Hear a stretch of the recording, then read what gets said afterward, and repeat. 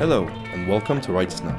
Together, we'll dive into the challenges and issues affecting human rights in Jordan.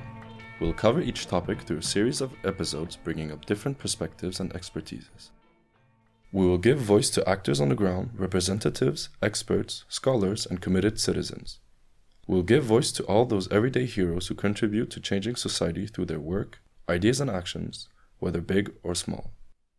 Each episode will benefit from the analysis of our guests. They will enhance our knowledge and awareness of human rights and various obstacles faced when implementing them into Jordanian society. By doing so, we aim to open the debate on the multiple challenges facing Jordan while highlighting new and innovative proposals. But what exactly are human rights? Human rights are the basic rights and freedoms that belong to every person in the world, from birth until death, such as the right to life, to education, to food and clean water, the freedom of speech, of religion or belief, and many more. They are inherent to us all, regardless of nationality, gender, age, caste, creed, religion, or any other status. On the 10th of December 1948, the UN General Assembly adopted the Universal Declaration of Human Rights. It was voted in light of the atrocities and abuses carried out during the Second World War.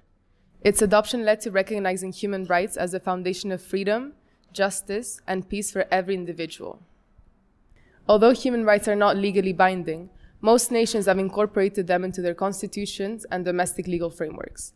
Human rights safeguard us from discrimination and guarantee that our most basic needs are protected.